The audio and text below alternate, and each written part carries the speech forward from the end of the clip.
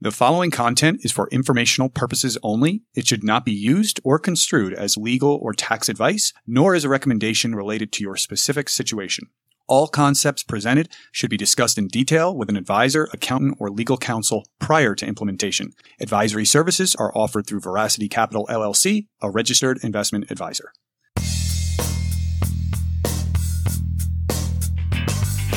Welcome to Capital Conversations, presented by Veracity Capital, a podcast talking money, speaking truth. Hello and welcome to another episode of the Capital Conversations podcast. My name's Charles Crowley. I'm a wealth advisor here at Veracity Capital in Atlanta, Georgia. And today I'm joined by my co-hosts Kevin Boutwell and Mike Colopy to talk a little politics. And today we're specifically going to talk a little bit more about how this political season and the midterm elections might impact the markets and the economy moving forward. But given that that's a bit of a high-level statement, Kevin, why don't you walk our listeners through specifically what we are going to cover in today's conversation? So the three main points today, we'll talk about what the markets will be digesting in October and November. Certainly a lot of information going back and forth out there that everybody's been seeing. And then we'll talk about what does history tell us about midterm elections. And then lastly, what really should people do or not do to weather the impact of the election cycle uncertainty? And hopefully we can give some of our listeners some tips to deal with that.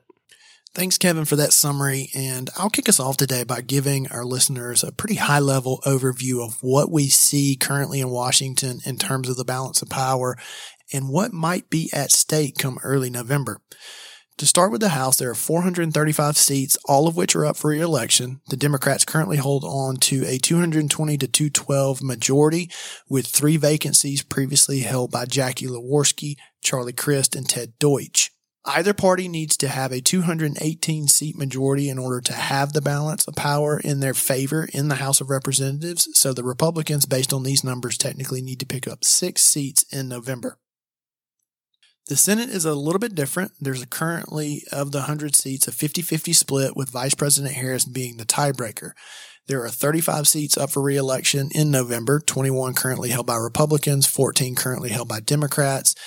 And of those races, there are currently 8 toss-ups in the states of Arizona, Nevada, New Hampshire, North Carolina, Ohio, Pennsylvania, Wisconsin, and Georgia. Of those toss-up races, there's an even split there as well. 4 Republicans, 4 Democrats currently holding those positions. So the Republicans technically only need to pick up 1 seat in order to flip the balance of power in the Senate.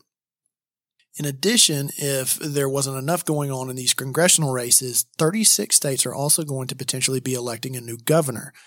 18 of those 36 gubernatorial races are not really slam dunks. 5 are also considered toss-ups, and they are in the states of Arizona, Georgia, Nevada, Pennsylvania, and Wisconsin. So all that to say, there's a lot of uncertainty leading up into November, and these numbers really indicate that there's likely to be a high level of activity come November at the polls. So let's take a look back in history, going all the way back to World War II, to really talk about how the presidential approval rating can really impact these midterm election results. So going back to World War II, in the House of Representatives, the presidential party lost seats in 17 of 19 cycles by an average of 27 seats. If we focus only on the last 4 decades, the average seats lost was about 23, but still a pretty large margin. In the Senate, slightly different. Again, 13 of 19 cycles, the presidential party lost seats, and that was by an average of about 3 to 4 seats. So again, there we can see the statistics pointing to the presidential approval rating, even at this point, impacting potentially the results, also indicating that there could be some uncertainty leading into November and would indicate that there's likely to be a high level of activity at the polls when voting commences. The first thing I'll say as we relate this to markets, right? When we look at equity growth over the years, we're seeing U.S. markets growing at 8 to 10%. And I think that's a need to know sort of statistic, right? Because it's very easy to get caught up in the headlines, in the volatility of the market, and thinking that we can maybe be more clever or cute than we should be in some ways in trying to play midterm election years. But at the end of the day, regardless of what parties are in place, we see very strong equity returns over long business cycles, right? So I'll start with that. And now let's get into a little bit more of the fun data. When we look at midterm election years, heading into October, U.S. equity markets are up about 1% on average. In non-midterm election years, rolling into October, U.S. equity markets are up about 7%, right? So you could look at data and try to say there's some coincidences and whatnot, but that would be a huge coincidence, right? We're going back to the 1930s, looking at this data and saying midterm election years underperform by 6% leading into the election season. So I think you pointed it out. Uncertainty leads to angst in the markets. It creates volatility. What I also believe is that there's much more at play in the markets this year, right? So I'll focus more on the markets with my commentary. We're seeing the Fed raising interest rates. We're seeing these challenges in Europe and China and supply chains, right? So we're having a bad midterm election here, right? Is it just the political scene? Oh, absolutely not. But it really does feel like that's fuel on the fire. So, Mike, let's ferret that point out a little bit further, because I think you raised something very interesting about what we are currently seeing in the markets in the economy versus what historically we've seen in midterm election years and how that might impact the markets and the economy. The most unique factor of today's market and economic circumstances is the concept of inflation and what the Fed is doing to fight inflation. That has obviously raised a lot of conversation about the potential for recession, especially in 2023. So how do you think the midterm elections play into some of the decisions being made about the markets and the economy? And how do you think that differs from what we've seen in history, I guess, more normal midterm election cycles? It certainly helps party stances, right? There's a lot of headlines for them to draw on, a lot of emotional triggers that parties can use to try to sway voters to show up to the polls to actually vote, right? You know, again, I try to look at this from a very big picture standpoint.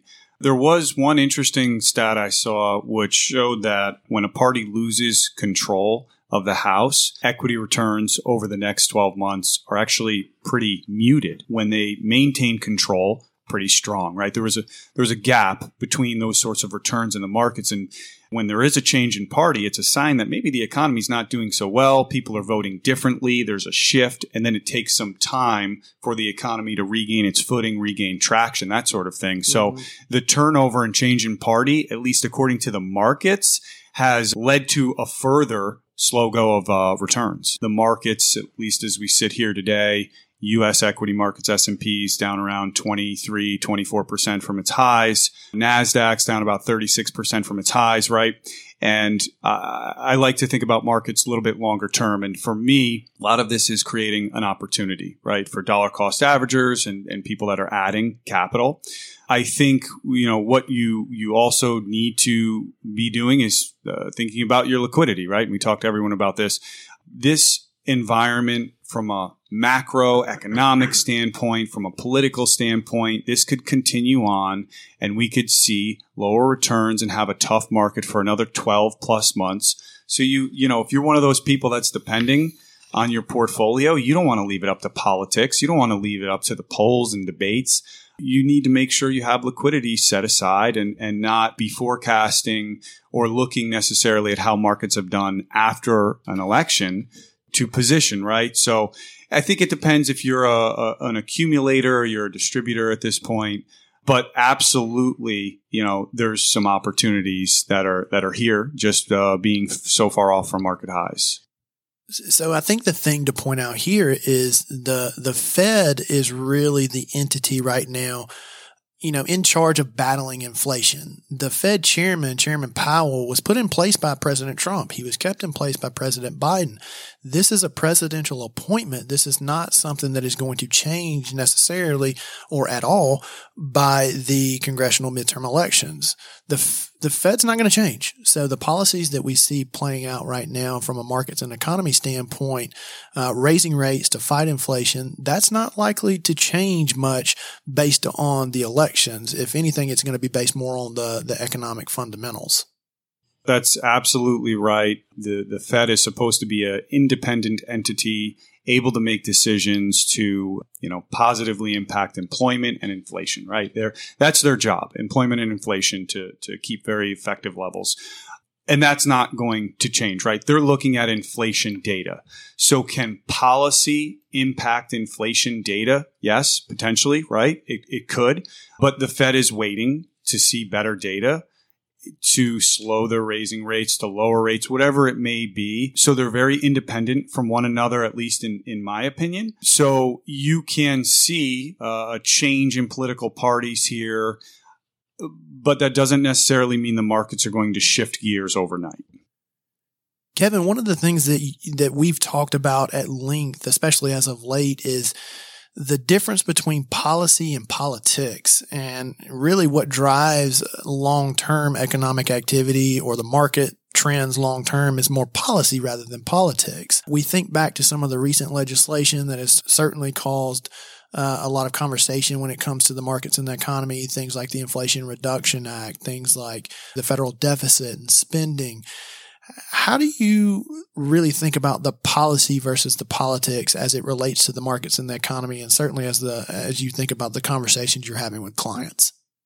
Well, I think it's good that you're kind of defining what politics are. So in our context, politics are that, right? The ads, the event of certain parties trying to get votes to establish their thoughts and to try to gain share of voters and things of that. That's politics. Policy is more of what gets in place, right, from the elected officials. And so you're right. What drives the long-term markets are going to be how those policies play out. And I think different parties and different people have different opinions of what policies are the best for our country, what policies are going to have this or that outcome.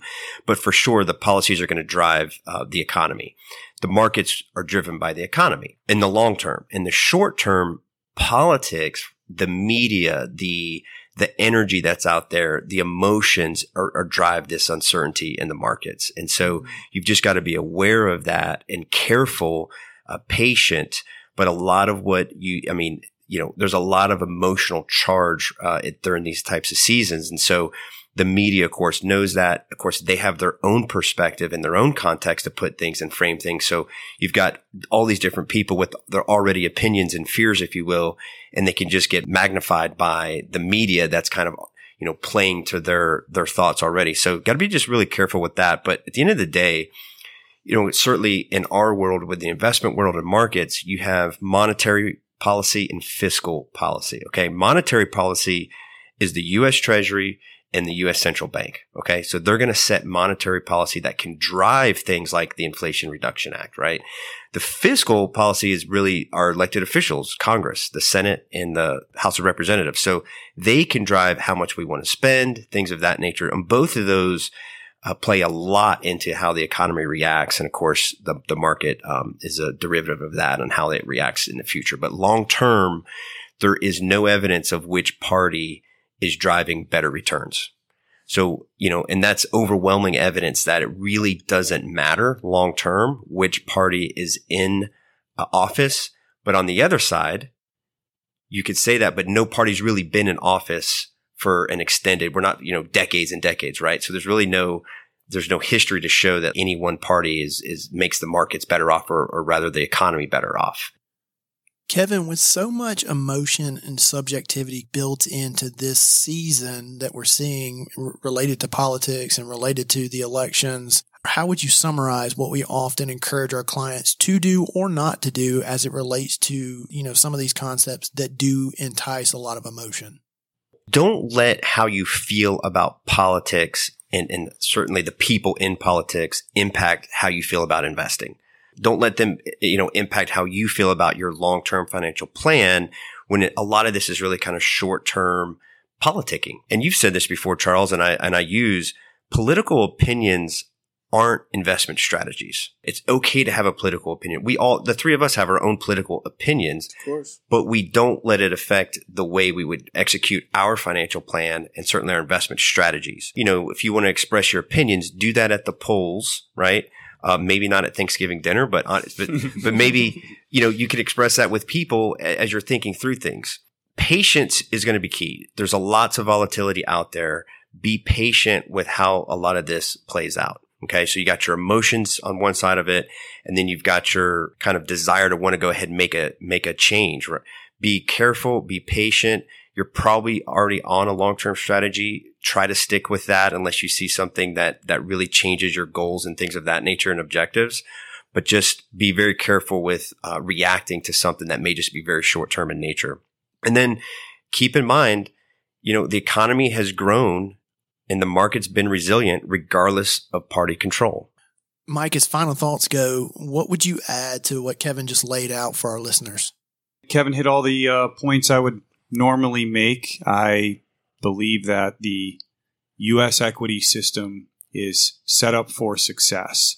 And those who have a bad experience or find failure is generally due to not having liquidity when they need the liquidity, right? So I think when we're approaching a political season, we're approaching a recession, volatility of any sort, it's really about making good decisions, not making emotional, knee-jerky decisions, really staying invested, adding more if you can, and sticking to the fundamentals. I think this is a time we see emotions running high, and usually those who are making emotional investment decisions end up making the wrong decisions.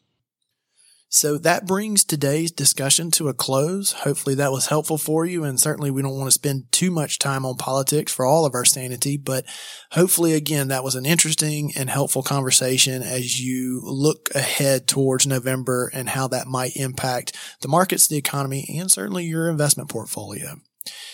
If you can, do a couple of things for us ahead of our next episode. Certainly go out and connect with our team. We are active on social media, Twitter, Instagram, LinkedIn, Facebook. Please connect with our team and follow along with us as we continue to produce content on all of those channels. Certainly go and subscribe to the show. We would love for you to follow along with us, submit topics that you would like for us to discuss, and certainly follow up with us if you have any questions on today's conversation or prior conversations. Outside of that, again, be on the lookout for additional episodes dropping here in the very near future. And we certainly hope that you continue to follow along with us on the Capital Conversations podcast.